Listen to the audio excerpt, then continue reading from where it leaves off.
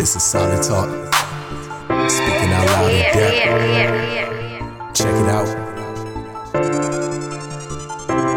Speaking out loud in depth. Cancel culture can't keep me in check. And from beginning, gotta tell us what's next. True believers, they can come and connect.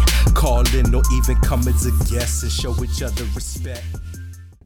God bless you, family. Praise the Lord. My name is Brother Greg. This is Solid Talk, speaking out loud in depth. God is good and he is worthy to be praised. Man, let's get into tonight's discussion.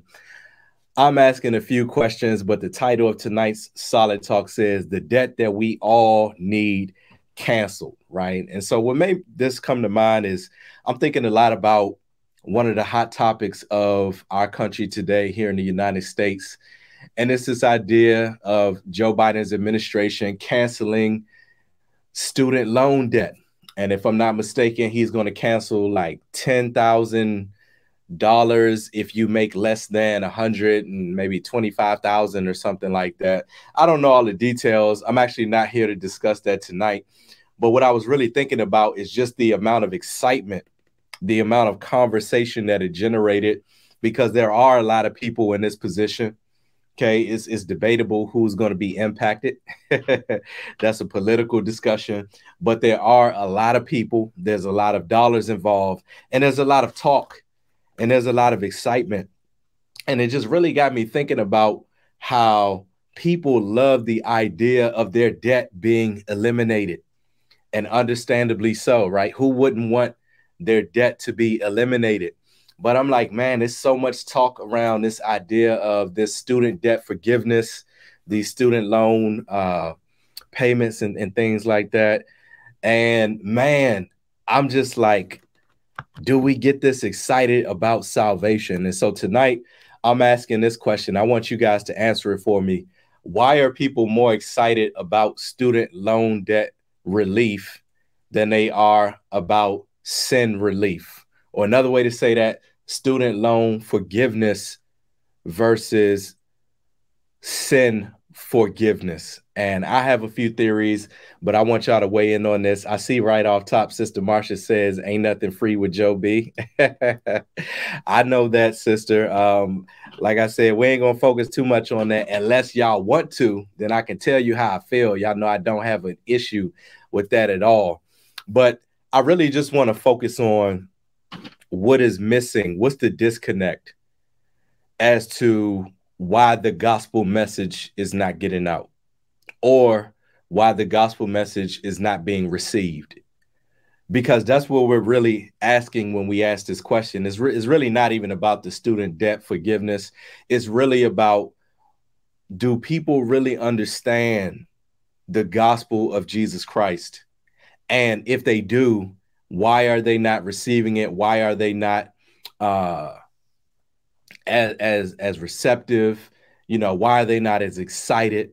And if they are rejecting it, why are they rejecting this forgiveness, which is the most important forgiveness that anybody can have? And so we know that the Bible talks about how all have sinned and fallen short of the glory of God. It also says that our righteousness is like filthy rags. And so I was just thinking, man, conceptually, people love forgiveness. If they really understood the gospel, would they really love the gospel? Would they really love Jesus Christ and his message? And so I did some brainstorming. You guys can weigh in, and I'm going to go and get on the comments.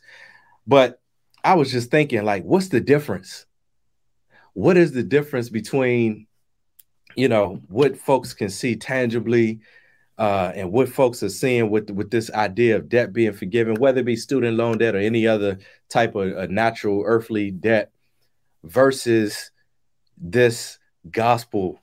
And so I think the first answer that I came up with is simply that they don't know that they owe. They don't know that they owe. And the question becomes, whose responsibility is it to let them know that they owe? I believe that this is where the church comes in. one of the responsibilities of the body of Christ, the church, is to be a light in a dark world. And one of the things that light does is it exposes.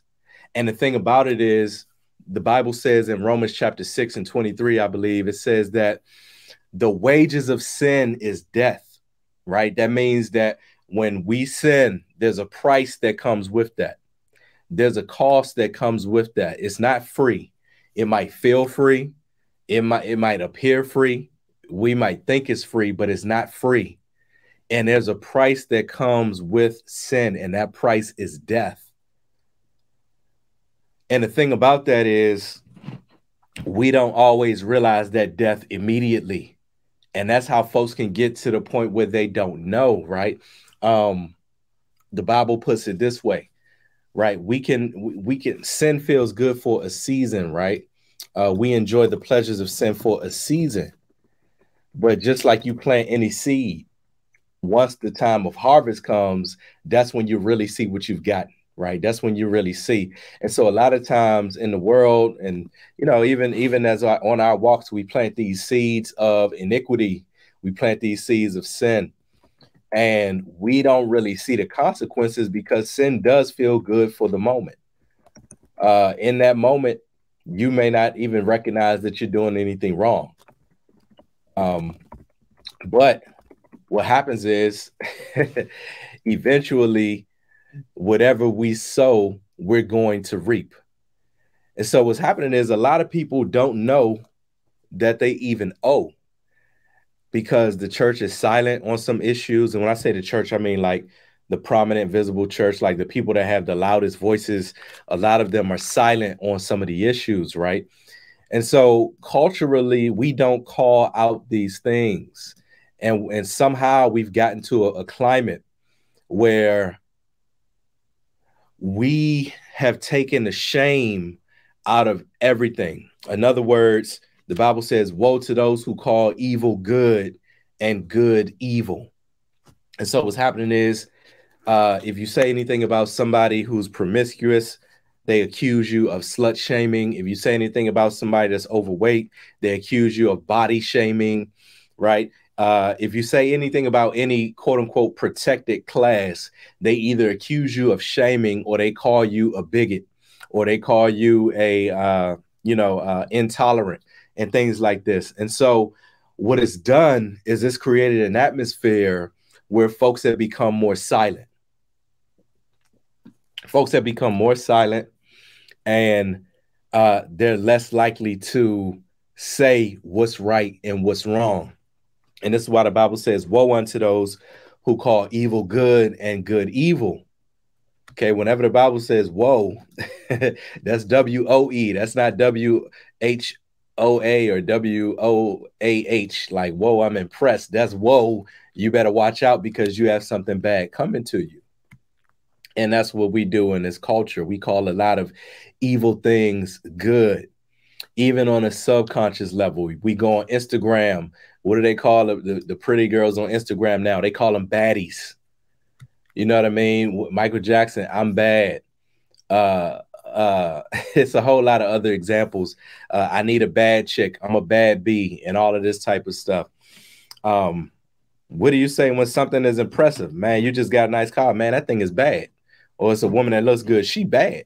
You know, it's like on a very subconscious level, we call all of these things that are bad, we call them good, and the things that are good, we call them bad, right? And so what's that mean? That means that it's a perverted society. It means that it's a perverted nature. Perverting means simply to twist, right? Or to use something in a way that it wasn't intended to be used. And so a lot of folks just simply don't even know that they owe, or they don't know how much they owe, because nobody has called them out and sent them the bill. The thing about sin is, as we said, sin will not always tell you how much you owe up front. Now, by the grace of God, there's a whole lot of things that God has built in to lead to death, So you smoke a lot of cigarettes, and now all of a sudden you're starting to develop a cough. And you seen folks like this, they smoking the cigarettes and coughing at the same time. And you say, man, I think it's them cigarettes. Oh man, no, it ain't the cigarettes. No, it is the cigarettes. That's a built-in mechanism that God has already established, that you're doing something destructive to your life.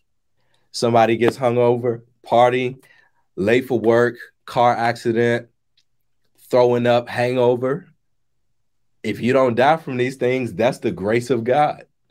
Because your body, it's not even like God is doing these things individually. It's built in. Your body is telling you the thing that you're doing is destructive. It's destroying you, right? Gluttony.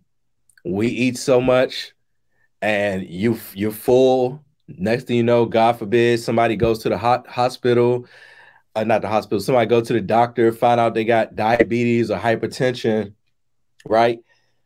It's a warning. It's leading us to death. So all of these things are reasons why some people just simply might not know. And we as the body of Christ cannot be silent, even though there is an effort to silence us. Censorship is all over. Censorship is in government. Censorship is in social media. Censorship is on your job. We have a lot of these protected classes. Some of them are good, but some of them are protected because the devil wants to protect them. And what we have is a culture where nobody can say anything to anyone about anything.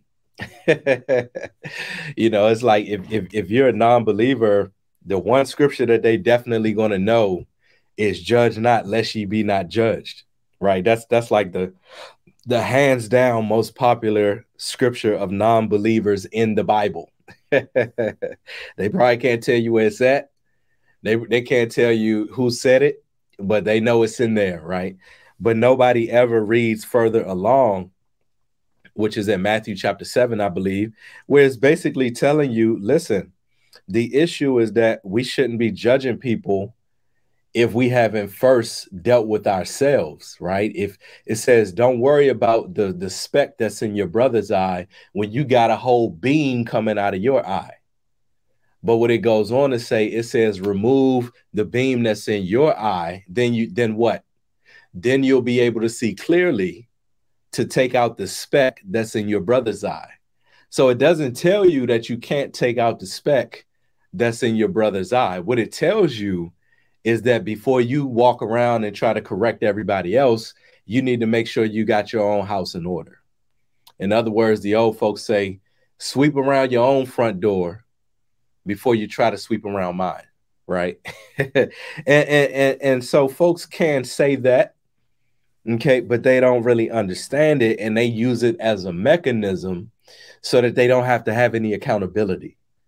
And as I've said before on here, the whole point of the gospel, one of the whole points of the gospel in our redemption and in the love of God, our role is accountability, confessing our sins, right? Repent and believe and be baptized in the name of Jesus Christ, right? In order to repent, what you have to do is acknowledge that you were going in the wrong direction and then say, man, I need to turn around. God, I've been doing it all wrong. I'm a sinner. I need to be saved. I need to do things your way and not the way that I've been doing it. But the fact of the matter is, every human that's walked the face of this earth other than Jesus Christ has sinned, because the Bible says all have sinned and fallen short of the glory of God. There's some folks that did a good job. Job was blameless in the sight of the Lord. I think Elijah got taken up in the whirlwind. I know Enoch, I think the Bible says Enoch walked with God and was perfect and stuff like that. So you got some really good folks. Noah was perfect in his generations, right? But Jesus Christ is the only one who was without sin, who didn't say a mumbling word. So he's our meal ticket. He's the one who actually pays the debt and gives us the debt forgiveness and the debt relief that we owe. And so we got to begin to point people to Jesus Christ and say, hey, I don't know if you know this or not, but you need to be saved because you got a debt that you're not able to pay. And B, the only person who can pay it is Jesus Christ. So this is the message that needs to get out. But as long as we continue, and I say we collectively, it might not be you and me, but as long as people just continue to, sugarcoat, continue to ignore, continue to coddle, continue to just allow people to not have any type of accountability or have any type of correction, folks will never know that they actually owe. The reason why they're happy about those student debt forgiveness and the student loan relief is because they know that they owe that. Some of them have been paying on it. Like they know that's debt that they have taken on. And it's tangible. They can feel it. You know what I mean? They can feel the hurt when I'm trying to make life decisions. I'm trying to buy a house. I'm trying to, establish credit or something like that. But I got all of these student loans. I'm trying to marry somebody, but maybe somebody don't want to marry me because I got all of this student loan debt. Okay. This stuff is tangible. It haunts. The sin, we can sin for a little while, and you might not even know. Most of us, before we were saved, we were just out here sinning. We're out here sinning, and we'll fall on our face, but we won't even know. You know what I mean? We'll just write it off as something, or just write it off until finally you just get to the point where we come to the end of ourselves. And you're just like, you know what? Whatever I've been doing this way, it's not working for me. Whatever I thought I had going on and all of this and that, and I'm trying to be this and that and trying to do this and that, it's not working for me. And then you say, man, I need help. I'm desperate. Okay. This thing that I've been indulging in, this overspending that I've been doing, I'm realizing that it's actually bad for me. Sin is like spending a credit card. The thing about the credit card is over time it accumulates interest. And what that interest is that it becomes so surmountable because you can have compound interest. So it becomes so surmountable, right, that you just get into a debt that it's just beyond anything that you could even think about paying. And sin, because God is perfect, you don't even need that. All you need is one transgression, and you're still in need of his forgiveness because the Bible says God is light and in him is no darkness at all. Right? That no flesh shall glory in the presence of God. So if we really think about it that way, it's like, man, I need this paid off. I need God. I need the Lord to clean me up. I can't make it to heaven without him. I can't live right without him. You know what I mean? I need him in every aspect that I can think of. And so what it means for us is that we got to get the gospel message out. When we preach, the Bible says that people are saved by the foolishness of preaching. It says faith comes by hearing and hearing by the word of God. When we preach and we prick the hearts of men, it sends conviction. It says, man, I didn't think about it that way, but yeah, I am a mess. Yeah, I need to be saved. It sends conviction to the hearts of men and women. And so when we do that, right, we're shining the light. So that was something that I thought about as to why, what is missing with the disconnect between people and the gospel. Here's a comment before I go into my next theory. Sister Marcia says they're not receiving the gospel because they are going after the desires of their hearts. That's very true as well. Sometimes folks know it's wrong, but it feels good, and that's what's in their heart, and that's just what they want to do. Here's another scripture from Sister Marcia, Jeremiah 7:24. But my people would not listen to me. They kept doing whatever they wanted, following the stubborn desires of their evil hearts. They went backward instead of forward. Wow. folks going backwards instead of forward. And I feel like we're in that season in our country. I do kind of have some optimism that things are turning around a little bit. So we got to keep working. We got to keep doing whatever it is that God asks us to do. We need to get back out there, get back in the field, get back to reaching souls, because that's the season that we need to be in. You know, we had a small group Bible study that we do on Mondays, just the DC area folks. And we had a great Bible study. It was a magnificent Bible study. But I left the Bible study saying to myself, man, they know all this stuff already. They know all of this stuff. And it's not to say they're not growing from it. You know, it's not beneficial. But I was like, man, they know this, you know. And what the Lord was really saying is that a lot of us who have been in a season of learning the Lord, walking with the Lord, training with the Lord, a lot of us that are kind of in this generation of being saved, we're moving into the scripture where Jesus said, my meat, in other words, the thing that fulfills me, is to do the will of him that sent me.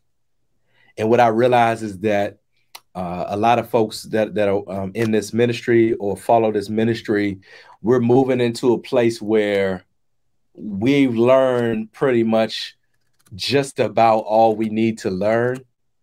And now we need to actually get out there and start doing the work that God called us to do, which is to go ye therefore, make disciples of all nations, baptize, teaching them all things I've taught you, baptizing them in the name of the Father, the Son, and the Holy Ghost, right? That's the great commission that Jesus gave us in Matthew 28.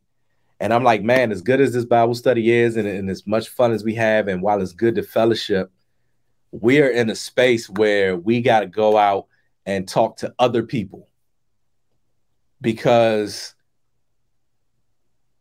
we have a new person in that has been joining Bible study when they can. And when that person joins the Bible study, it's way more fun to me, because everything to her is just like eye-opening. You know what I mean? It's just like, wow. And so even though I kind of scale back the lesson a little bit, and when I say scale back, I don't mean I take away from the word. What I mean is I take my time with the word, and, you know, I make things very plain of speech, right? Just to make it very clear. Y'all know I can be a little wordy, but just to make it very clear. But it's more fun because it feels like impact is taking place. It feels like it's really reaching where it's supposed to reach. And so I say that to say a lot of us are in the season where it's like, man, we just got to start doing more stuff for the Lord. That's where we're going to really get our fulfillment.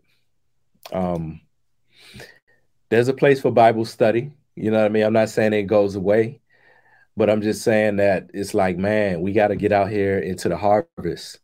Wong says, I think a lot of people also have hardened hearts due to trauma and suffering. Then they shift the blame on God. Wow. That's a great point. Oh, by the way, let me invite y'all. You can join into this discussion if somebody want to come on here and chat. All you need is your cell phone or a laptop, and you don't have to put your face on camera if you don't want to. But yeah, you can click that link that I just put in there and join in this discussion if you want. But yeah, a lot of folks are walking around mad at God. And it's something I've been thinking about the last couple of weeks here and there. There are a lot of folks that are bitter. There are a lot of folks who have lost members of their families. There are a lot of folks that have had people killed. There are a lot of folks that have had trauma, just like Wong said. They've had trauma happen to them. Okay, maybe they were mistreated. You know, maybe they were victimized in some way, and they are angry at God. There's a whole lot of people like that. But the thing is, that doesn't absolve anybody from this debt that we owe. If you don't have Jesus Christ, you have a debt that you owe, right? And which brings me to my next point, but we're gonna get to that in a second. Sister Marcia says the seed that fell among the thorns represents others who hear God's word, but all too quickly the message is crowded out by the worries of this life, the lure of wealth, and a desire of other things. So no fruit is produced. That's Mark chapter 4, verses 18 through 19. Absolutely. Yeah, I couldn't agree with that more. Having an attitude and a heart posture is knowing that we must change toward God does not change. Let me read that again. Having an attitude and a heart posture is knowing that we must change towards God. Yeah, we got to change toward God. Absolutely. Man, yeah. So that's one of the things. It's like if folks really understood this, I feel like they would get more excited about it, because in that is really where we get the love of Christ. The fact that he didn't just pay for it with the credit card, he paid for it with the sacrifice of himself. He paid for it on the cross, right? And so it's like, man, I owe this thing. I did this. I accumulated this debt. Not only did he pay it, but he paid it when he didn't owe it, and he paid it through his precious blood. That's what makes us praise him for all of eternity. You know, one of my theories is that in heaven, or the new heaven, new earth, whatever, wherever we praise God when we're into eternal life, we're going to praise him forever because he's going to be worthy. See, there's no one really worthy of being praised other than God, right? Especially not forever. And so we're going to praise him forever, because by the time we're done with this life, and by the time we walk out with our testimonies, we're going to pray. We're going to have a praise for God that's going to be enough to last for all of eternity, right? Simply because he's worthy. Simply because he's worthy. You know, before I did this solid talk, I had another topic in mind, and maybe we'll do it next week or some other week. But I want to ask the question. You don't have to answer it right now, but you can if you want to. Has anybody ever experienced a miracle? Most believers who I talk to have, you know what I mean? But it's like, how often do we hear about a miracle, right? We sing the songs, Waymaker, miracle worker, promise keeper, light in the darkness, right? Miracle worker. But we need to let people know about these miracles that Jesus is performing. So probably like, you know, one of these upcoming weeks, I just want to have a testimony service. I want to hear about miracles. I want to hear the stories of you guys and what you've experienced. You know what I mean? Because we need that for encouragement. But, you know, back to this debt thing, I think another reason why people aren't as excited about this is because when it comes to living life, they think they can pay it. You know, when it comes to this idea of a sin debt, they think they can pay it. So what do I mean by that? I mean that they feel as though if I'm a good enough person, that's going to offset all the bad that I do. And this is one of the most common misconceptions about the gospel, just about life in general. And it's a natural thought. I mean, it makes sense, right? It makes sense to say, okay, well, I did a lot of bad, but let me just offset that bad and do some good stuff to make up for it. It really does seem like it makes sense, but we don't have anything close to what it would actually take to make up for the bad that we've done. In the Old Testament, they had the sacrificing of animals. That wasn't good enough. It was good enough for then, but it wasn't good enough for eternal life, right? But that's what they were under. They were under that law. So, you know, that's how they were judged. In the Old Testament, if folks owed some money, if they were in debt, they had something called a jubilee. You know what I mean? The jubilee, if I'm not mistaken, the jubilee, the jubilee Let's look up the Jubilee. But that's basically, if I'm not mistaken, where the debts were forgiven. Let me make sure that's true. I might be thinking about something else. Glory to God. Gotta drink my water. Like I told you, I've been working this weekend. After tonight, I'm not doing nothing. I'm gonna wash some clothes tomorrow, and that's about it. Says the Jubilee is the year at the end of 7 cycles of Shemitah. Okay, sabbatical years, da da da da da da. Special impact on ownership and management of land. Okay, it was when slaves and prisoners would be freed, debts would be forgiven, and the mercies of God would be particularly manifest. Yeah, so they had stuff like that, the sacrificing of animals, the Jubilee, and stuff like that. But we have Jesus Christ.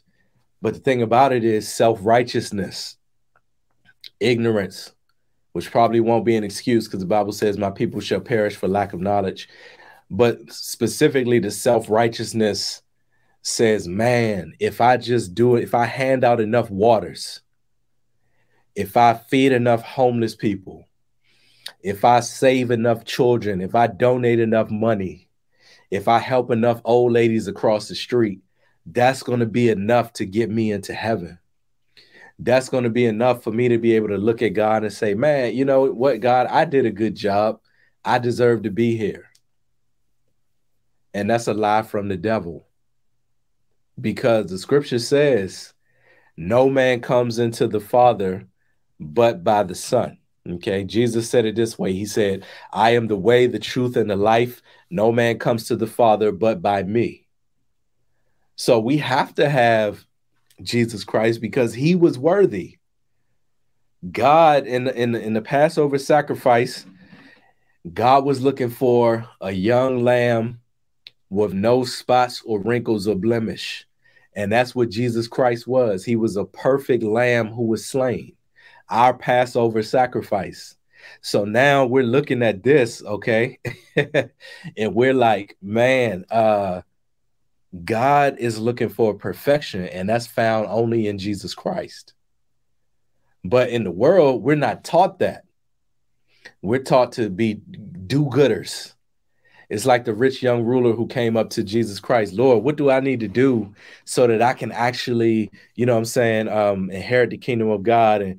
And Jesus told him all the stuff he was doing, and he wanted to know more. And he said, okay, well, why don't you go and sell everything that you have, and then you'll be perfect. Okay. See, he wanted to be perfect, but he didn't have the capacity to do it. And the only way we can actually do that is through Jesus Christ. And so, man, folks think that they can work their way in. I did a short skit years ago that was so cringeworthy that I took it down. But it was called Throw Away Your Resume. And it was just talking about how God is not interested in anything on our resume, good or bad. There's nothing we can bring to him that we can boast about at all. Nothing at all. You know what I mean? But see, in the world, which y'all know I always used to call it the metrics world, this is a metric system. It's this matrix system, and it's a metric system, meaning everything is based upon numbers and metrics. You go into a job interview, what do you got to do? You got to hand them a resume. You got to show them everything that you've done, all of your credentials, what you're capable of, how many certifications you have. You got to get a recommendation from this person. You got to have this type of education. It's all of these different things. And so we get into the mindset of work, work, work, work, work. If I want something, it's got to be work, right? But Jesus came down and he actually did the work that was needed for salvation. When he said, it is finished. And so he says, it is finished, right? He now empowers us to do the work of the gospel. Okay. And so so that's why the Bible says faith without works is dead. Okay. So we do works, but our works is fueled off of the faith. It's not fueled off of anything other than that. But what happens in the world is everybody wants to do the works for the sake of the works. They think that the works is actually going to be enough. And so it's hard for people to really get excited about salvation if they're ignorant and they think that I'm a good person. It's the good person syndrome. Me and Stephanie talked about this a few weeks ago, how before we were saved, man, we thought we were good people. I guarantee if you walk down the street and you ask a huge sample size of people, hey, are you a good, well, maybe not in my neighborhood. Don't walk down my neighborhood and say that. They'd probably be like, I'm a savage. But if you go to, a college campus or something, and you ask one of these kids, hey, are you a good person? They probably going to say, yeah, I think I'm a good person. Or they might say, yeah, I'm a good person. I got a few things I need to work on. You probably get like at least 40% of people thinking that they're good people, probably higher than that. But what did Jesus say? He told somebody, why do you call me good? No one is good but God. No one is good but God. And that's because God is the arbiter of good and evil, right? He's the one that lets us know, man, I do owe something and I need redemption. I need a ransom that's paid on my behalf. Okay. We have been purchased by the blood of the Lamb. That's the exchange. Jesus Christ pays our debt. And, the old folks had a song. It used to say, how much do I owe? I think it was by the Georgia Mass Choir, Mississippi Mass Choir, one of them choirs. Saying the song said, how much do I owe? We can't really pay it back, but the only thing that God asks of us is that we present our bodies as a living sacrifice. And so it's just amazing how societal-wise, people just love the idea of debt being paid. But when it comes to salvation, they're not really perceiving it. So that's just something that I've been meditating on a little bit this week. Like, what is the disconnect? And how do we get people to realize this? Yeah, God does not change. Absolutely. Ashkenazi says, I've experienced several miracles. If I hadn't, I wouldn't be here. Wow. Marsha says, I am the Lord and I do not change. Malachi 3. Absolutely. The fact that he did not let me go to hell when I was in my worst state, it's a miracle to me. This always humbles me. Absolutely. It's amazing that God showed his love to us and that while we were yet sinners, Christ died for us. The scripture says that we were once enemies of God in our minds. We were enemies of God, but he wasn't an enemy of us, meaning that in our minds, before we come to know God, we're against him, even if we don't realize it. Once again, if you ask most people walking down the street, hey, are you a friend of God? Yeah, I'm a friend of God. Won't know God from a can of paint. I'm talking about folks that might not yet be saved, but it's just our natural thing. But in our actions, in our beliefs, in our deeds, we were once enemies of God, right? And it's amazing that even though we were enemies of God, he was not an enemy of us, meaning that he never hated us. He always loved us enough to save us in spite of us, right? In spite of us. So we can't keep it to ourselves. We gotta let folks know. Somebody said, I can't keep it to myself. We definitely gotta let folks know. Sister Marsha says, I also understand this generation needs to see a demonstration of a powerful move of God. And I believe it's the raising believers to do greater works. Yes. Yeah, it will be raising the believers to do greater works. Absolutely. I do understand that this generation needs to see a demonstration of a powerful move of God. I believe he is raising up believers to work his miracles through. Absolutely. Yeah, he's bringing folks up in this age, and I think that we also have to be as excited about the Lord. We have to be excited. Um, there are people that Jesus healed in the Bible, and he told them, don't tell anybody. And those people went and they told folks because they couldn't contain themselves.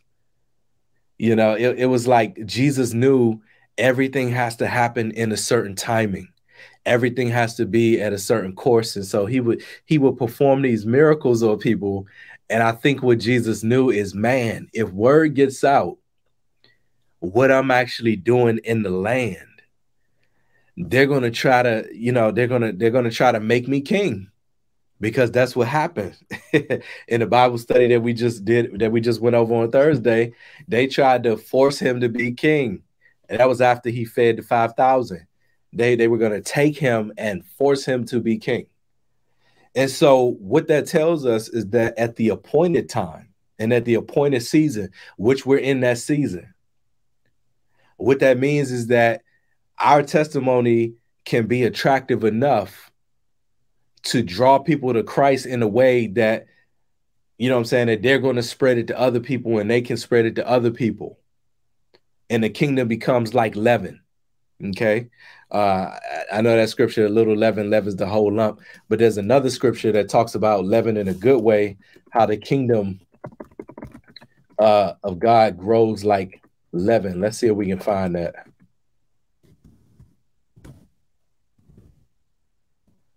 And all that really means is that it's just going to blow up. You know what I mean? It's just really going to blow up. They're telling me Matthew 13 and 33. Let's see if this is it. Parable of the leaven. Matthew 13 and 32. Although it is the smallest of all seeds, yet it grows into the largest garden, and yet it grows into the largest of garden plants and becomes a tree, so that the birds of the air come and nest in its branches. He told them still another parable.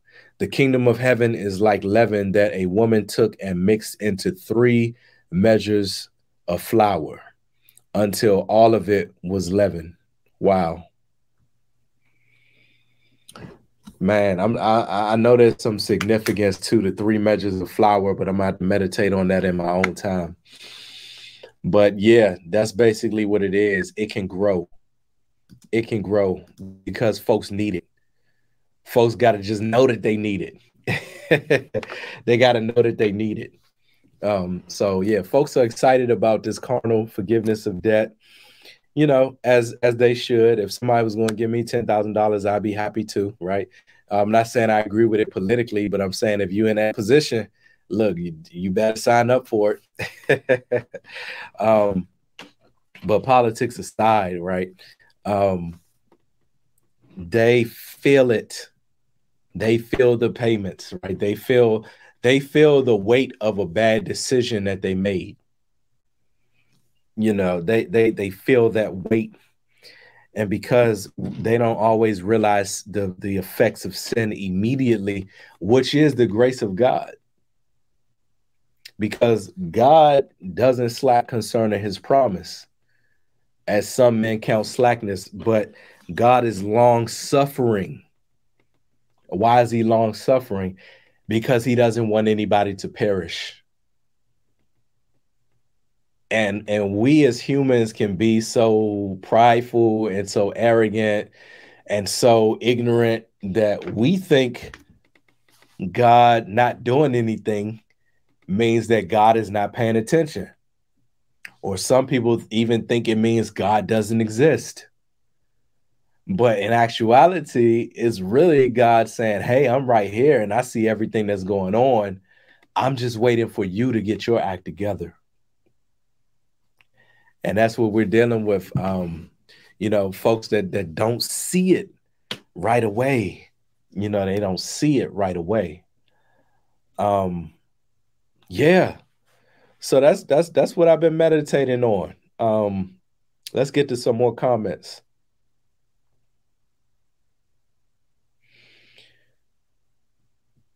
Ashkenazi says, Daniel 11:32, and such as do wickedly against the covenant shall he corrupt by flatteries.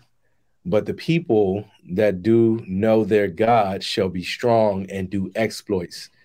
Does exploits equal miracles? I think so. Well, yeah, I think that miracles are definitely a part of exploits.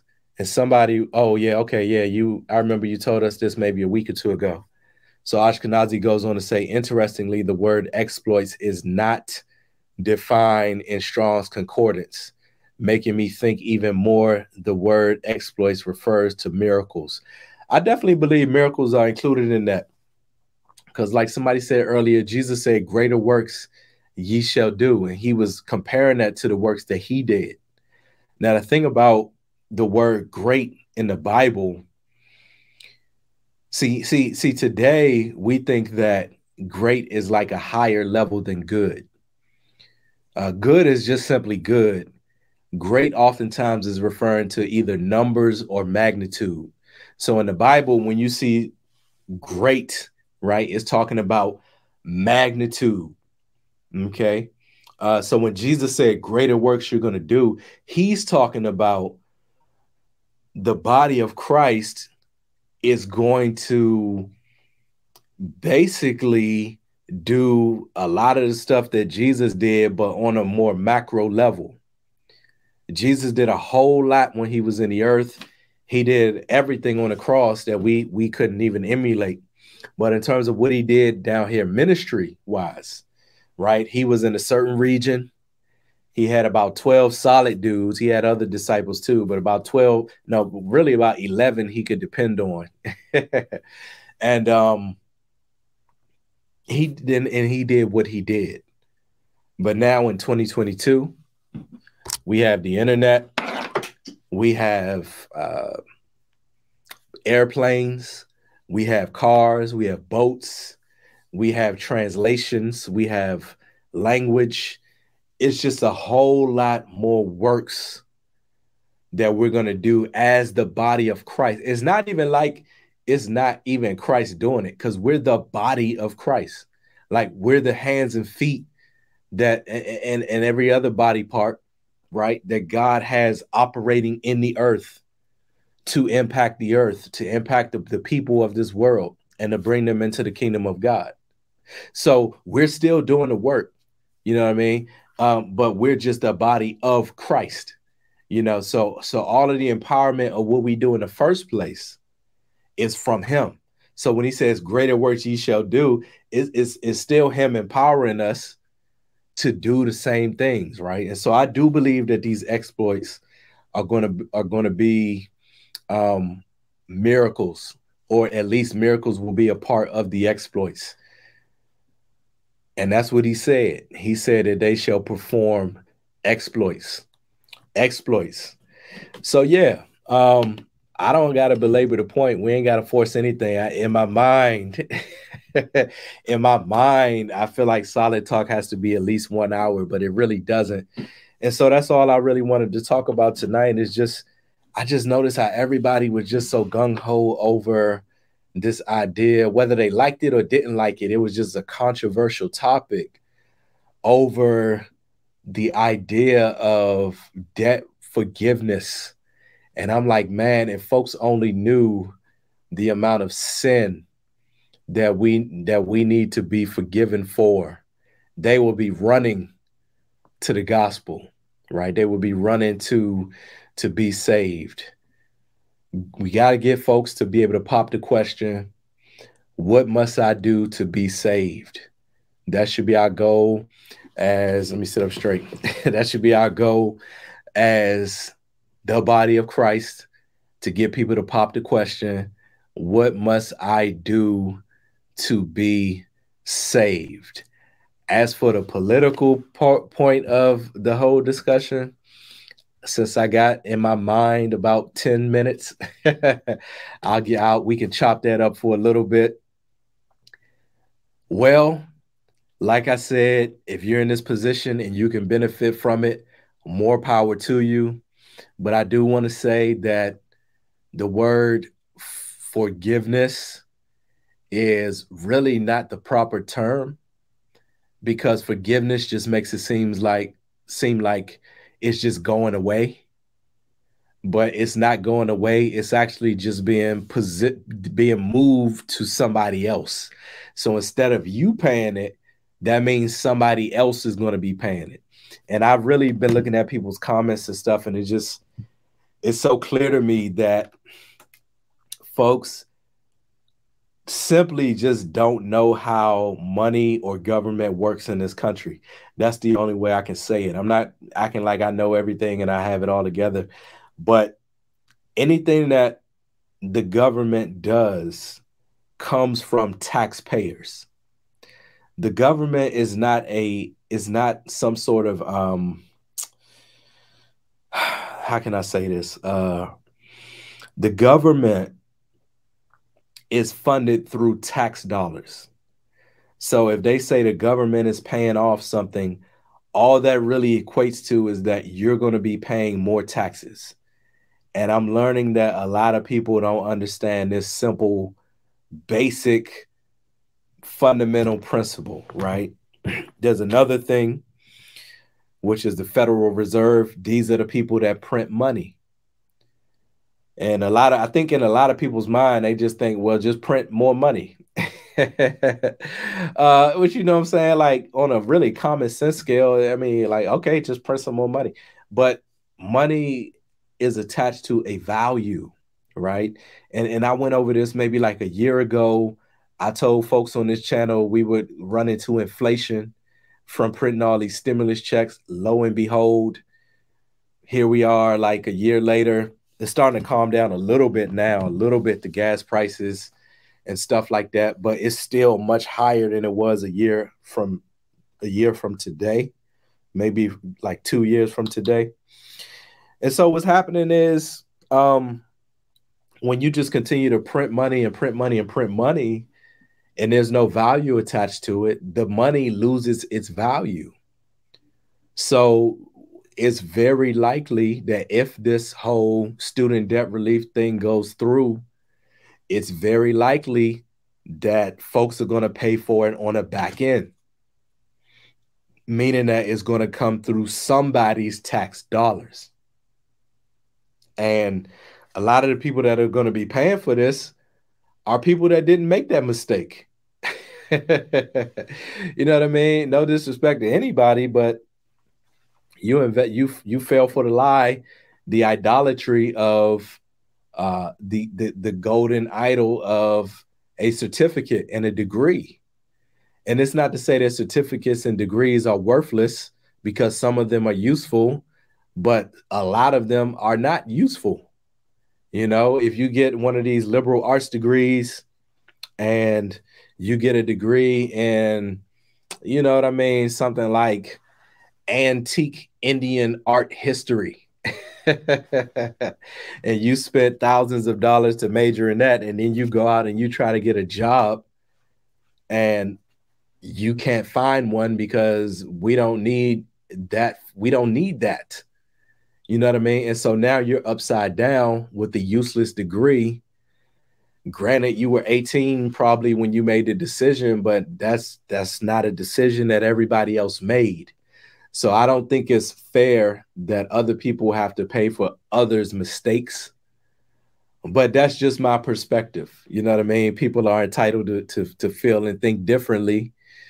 But I get it. If you're in that position and you owe the money, even though you know it's not right, in your mind, you like, man, I need that $10,000. You like that girl and set it off like, I need that money. You need that money. So I get it. But that doesn't make it right. And that doesn't mean that it's just, you know what I'm saying, like going away. It's going to come through tax dollars. I saw somebody say it this way. They said they got those stimulus checks back in gas money. And it was one of those funny memes, but you could tell the person who wrote it was trying to speak some truth to power. And that's true. You know, we printed all of this money, it became useless, and all of a sudden the price of everything just skyrocketed. Your grocery bill is like almost twice as high as it used to be maybe a year or two ago, from a year or two ago. So that's just what it is. But like I said, if you're in this position and you need it and you know you took on a debt, take advantage of it. Why not? Same thing I said with the stimulus check. Look, if you eligible for a stimulus check, get it. But like Sister Marsha said earlier, ain't nothing in this world free. The only thing free is salvation. Everything else in this world gonna cost you something. You can trust and believe that. Man, here's a comment. Sister Susan says, about to go to Sunday morning church. Praise the Lord. Have a good service, sister. Sister Susan is in Australia, about to get some church. That's where I need to take my behind, is to some church. I haven't been to church well, I take that back. I went to church maybe like last week or something like that. Believe it or not, I actually went to Stephen Furtick's church. I'm gonna say this before I sign off. I went to Elevation Church, and you know, I don't really like to drop too many names or talk about people like that too much. So I'm gonna keep this mild. But what I'll say is it was interesting.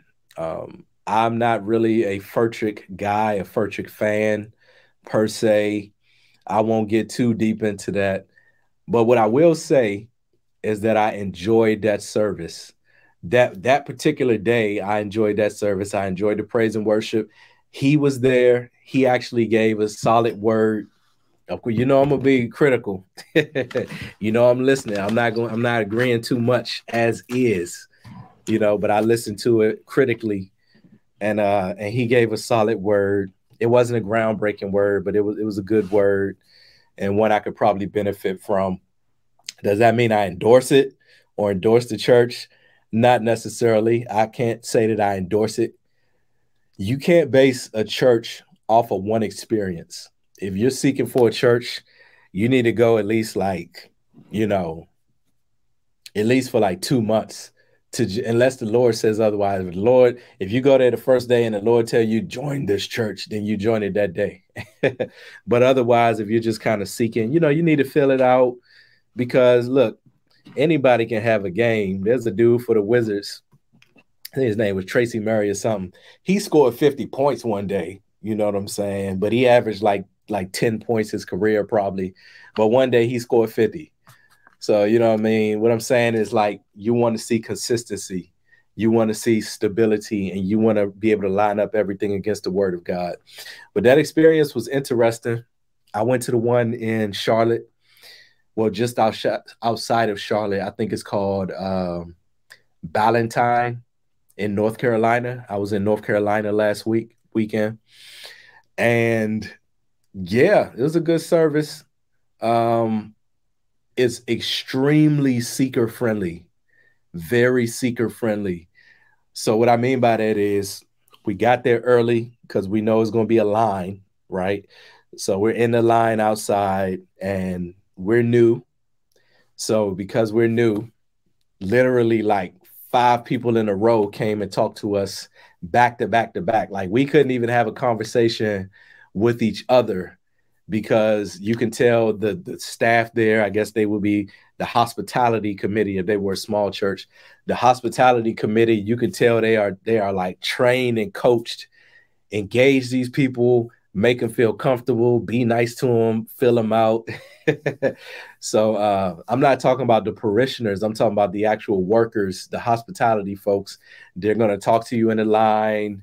If it's your first time there, you get premium parking, which is good, because we can imagine it gets filled up. Once you get inside, once they open the doors, literally the doors of the church get open, you kind of go in, and then there's an auditorium where you have to wait in line again.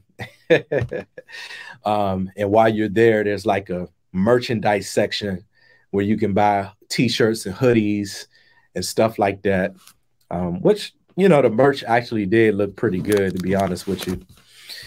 And so they open the doors to the auditorium. You finally get inside, you get situated.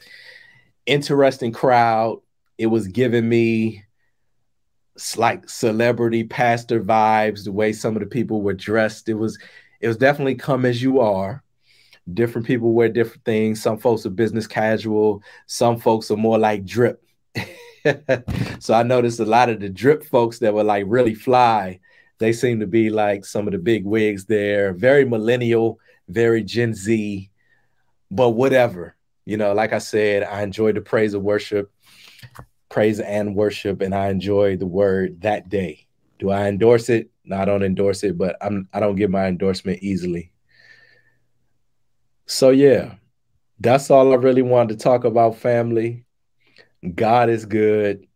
I'm tossing around the idea of starting to do movie reviews on this channel, mostly Christian movies and also secular movies that have a Christian theme. What I mean by that is something like The Matrix, or even something like a movie I saw recently, Pleasantville. These are secular movies, but I saw spiritual elements to them. So yeah, that's basically it. God is good. I see 1 or 2 comments, and then we're going to close out for the day. Hallelujah. Hallelujah. Okay, now I think y'all were talking amongst yourselves. All right, well, listen. Thank y'all for hanging out with me tonight, family. God is good. Be on the lookout for new material coming soon. Also, I did release a new video recently, really 2 new videos. One for a song called Failure to Launch. Another one for a song called Tinfoil Hat Part 2. So if you got your tinfoil hat on like me, and you into the you know, you don't believe everything that you see on the surface, you might appreciate that song. You can check all of that out on the Greg Major Music channel. Other than that, we got some new stuff coming soon. Be on the lookout. That's all I have. Here's a question. Oh yeah, thanks for the videos. Yeah, glory to God. That's all I have. You all take care and be blessed. Culture can't keep me in check, and from beginning gotta tell us what's next. True believers, they can come and connect, call in or even come as a guest and show each other respect.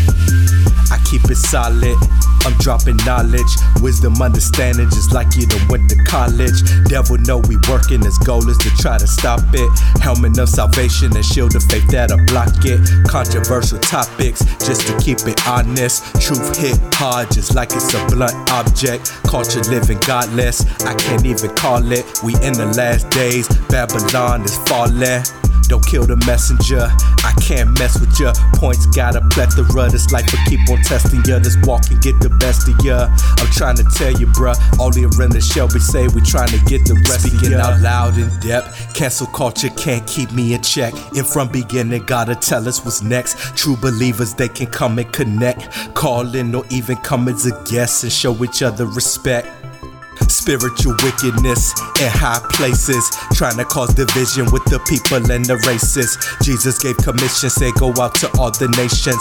So we stream it live on television and the stations. No, we taking off like asteroids up in the spaces. The cross was Eddie Murphy, Dan Aykroyd, we trading places. The lost must understand that we cannot be void of graces. So we preach it to a generation that is faithless. Understand his greatness, ancient of the ages. Written on my heart, the red letters of the pages. The blood of Jesus covers all my sin and it erases. I plead it and believe it, so it covers all my bases. Speaking out loud in depth, cancel culture can't keep me in check. And from beginning, gotta tell us what's next. True believers, they can come and connect, call in or even come as a guest and show each other respect.